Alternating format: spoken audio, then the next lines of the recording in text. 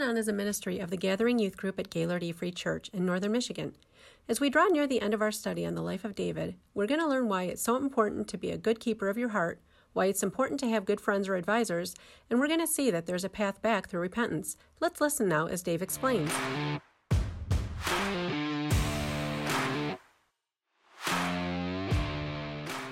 Hey, we're coming to the end of this study on the life of David, and I just want to say again, way to show up, way to be here, way to pursue Jesus just by listening to this podcast and just growing deeper in your faith. We're going to talk today about a few things, but you know, it's a harder thing for me to speak on things like we have these past few weeks on falling into sin, especially when we read about David's life, just to see him sink deeper and deeper into this swamp of sin. Here's a guy who is on top of the world, and we see him slowly start to neglect his responsibilities. He becomes bored. He then ends up just being in the wrong place at the wrong time, and he's led into temptation, which ended him up in adultery with Bathsheba. And then on top of that, murdering her husband Uriah. Honestly, I would much rather talk about like God's purpose for you and his power at work in your life, and just talk about like things like vision. But you know, I'm called to do this. I'm called to teach it, and so I'm going to be faithful to that calling. We're going to end next week on a high note. But in between there's going to be some tension that just needs to happen before we get there. But I want to assure you this, that there's a good ending.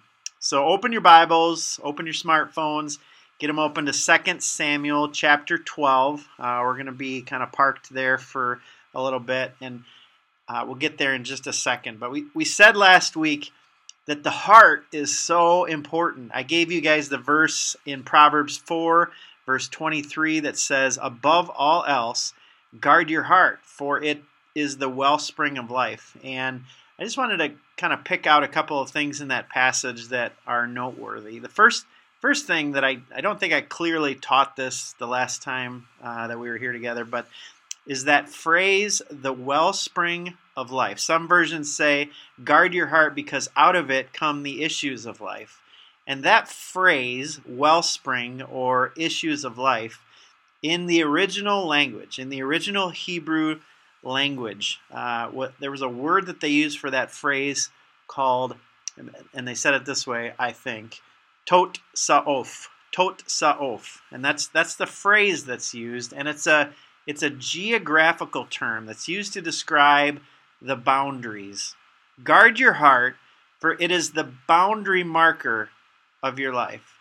And kind of more study into that word describes it like this, that it's almost like you go this far and then you fall off the cliff. You go this far to the boundary, but if you go past the boundary, you're going to fall right off the cliff. And it's like that with your heart. If it's not guarded, it's like you lose your compass. When it's right, it determines the boundary line that keeps you from falling right off the edge. But the problem is, for most of us, most of the time, God leaves our sins unpunished in this life. We only realize and will only face the wrath of God at the last judgment. And here's the thing, we're bad keepers of our heart a lot of the time.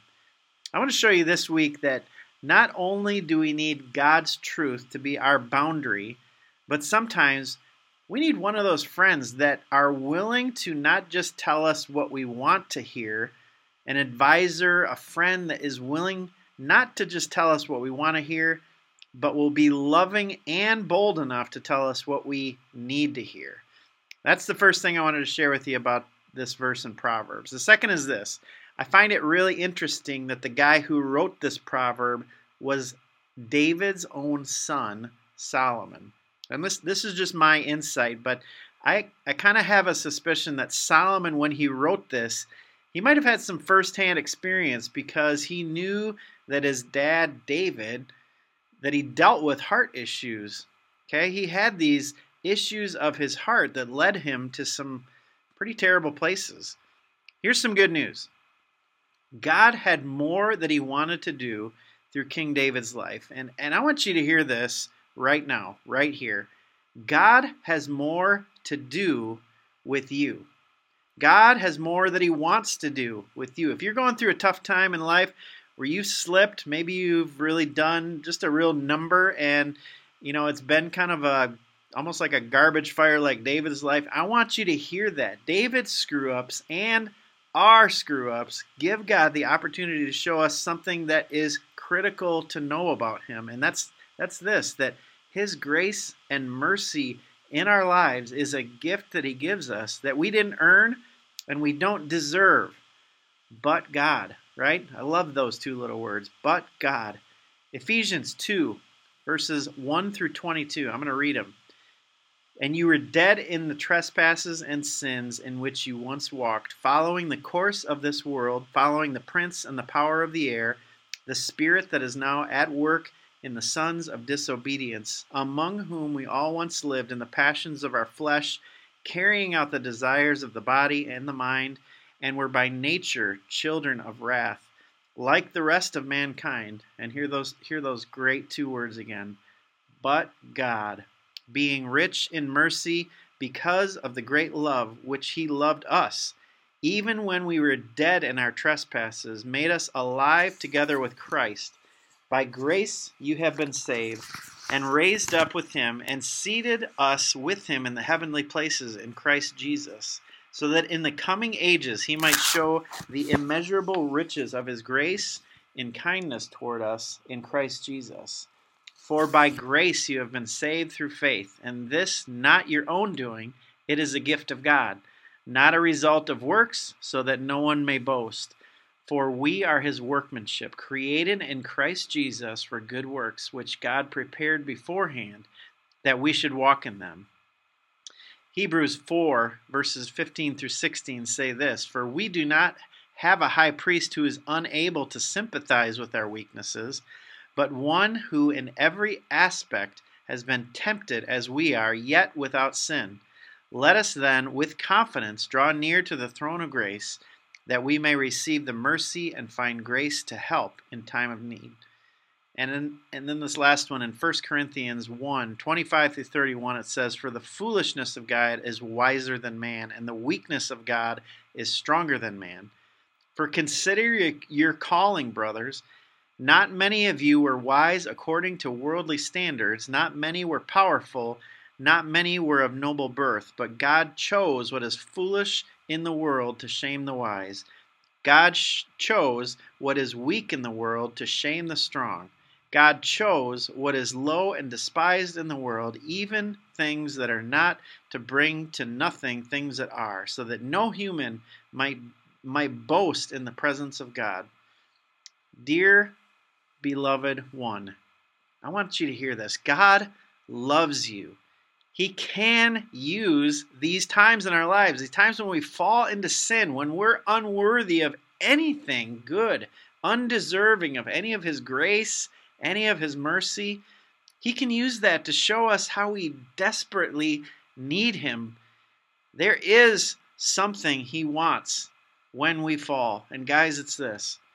He's looking for repentance, true repentance. And that is exactly what we see in David's life here. And that is why the Bible says that David was a man after his own heart. We're going to kind of end here, and we're going to read through 2 Samuel chapter 12. I want to give you that for your homework. Read that, 2 Samuel chapter 12. But it's David's repentance story. And I want you to take note of it, because David had a friend here who didn't just tell him what he wanted to hear, but told him what he needed to hear. I'm going to read this story to you, and you can go back to it in 2 Samuel chapter 12. I'm going to read it to you. Starting in verse 12, the Lord sent Nathan to David. When he came to him, he said, There were two men in a certain town, one rich and the other poor. The rich man had a very large number of sheep and cattle, but the poor man had nothing except one little ewe lamb that he had bought. He raised it and grew up with him and his children. It shared his food, drank from his cup, and even slept in his arms. It was like a daughter to him. Now a traveler came to the rich man, but the rich man refrained from taking one of his own sheep or cattle to prepare a meal for the traveler who had come. Instead, he took the ewe lamb that belonged to the poor man and prepared it for the one who had come. David burned with anger against the man and said to Nathan, "As surely as the Lord lives, the man who did this must die. He must pay for that lamb 4 times over because he did such a thing and had no pity." Then Nathan said to David, and here's kind of the hard thing right here. He says, "David, you are the man. This is what the Lord, the God of Israel says. I anointed you king over Israel, and I delivered you from the hand of Saul. I gave your master's house to you and your master's wives into your arms. I gave you all Israel and Judah, and if all this had been too little, I would have given you even more. Why did you despise the word of the Lord by doing what is evil in his eyes? You struck down Uriah the Hittite with the sword and took his wife to be your own. You killed him with the sword of the Ammonites. Now, therefore, the sword will never depart from your house, because you despised me and took the wife of Uriah the Hittite to be your own. This is what the Lord says. Out of your household I am going to bring calamity on you. Before your very eyes I will take your wives and give them to the one who is close to you, and he will sleep with your wives in broad daylight.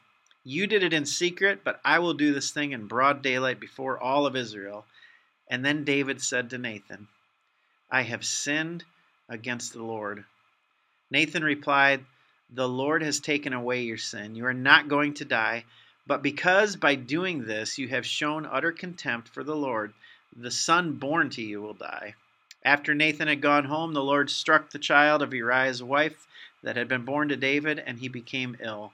David pleaded with God for the child. He fasted and spent the nights lying in sackcloth on the ground. The elders of his household stood beside him to get him up from the ground, but he refused, and he would not eat any food with them. You see, there's still consequences that happen because of sin. Even when you've repented, God, he doesn't take away the consequences. He doesn't take those away. David's son ends up dying here, and it devastated both David and Bathsheba. But we see a turning point here, and it's the restoration of the house of David. He and Bathsheba end up having another son together, and that son was Solomon. We see in this passage a pathway to repentance, and we're gonna talk more about that next week. But I just want to pray with you. This is such an important passage of Scripture, just to see David's heart, just to be able to look inside of his heart. Here's a man who completely fell away into the swamp of sin. He's got an awesome friend here, an advisor in Nathan. Nathan just really bravely goes to David and calls him out in his sin. And instead of David fighting back, just not receiving it, David takes the opportunity, and this is where we see David's heart, that David repented of his sin in that moment that Nathan called him out. We need our hearts to be guided on the right track. We need them guarded, to be able to set the boundary that is a good boundary in our life. We find those boundaries in Scripture. If you need to find out, where do I lay this boundary line so that my heart doesn't lead me to the wrong place, read your Bibles. Okay, it'll show you a clear path. And then secondly, David's got a good friend in Nathan. Nathan says the things that maybe David doesn't want to hear, but he needs to hear. And then the last thing I want you to just remember is there's hope in this story. We're going to read about that and learn about that next week. There is hope in David's future. Because he sinned, it was not the end. God had a good plan for him, in store for him ahead, but repentance had to happen first. We're going to show you next week just that pathway to true repentance. Let me pray with you.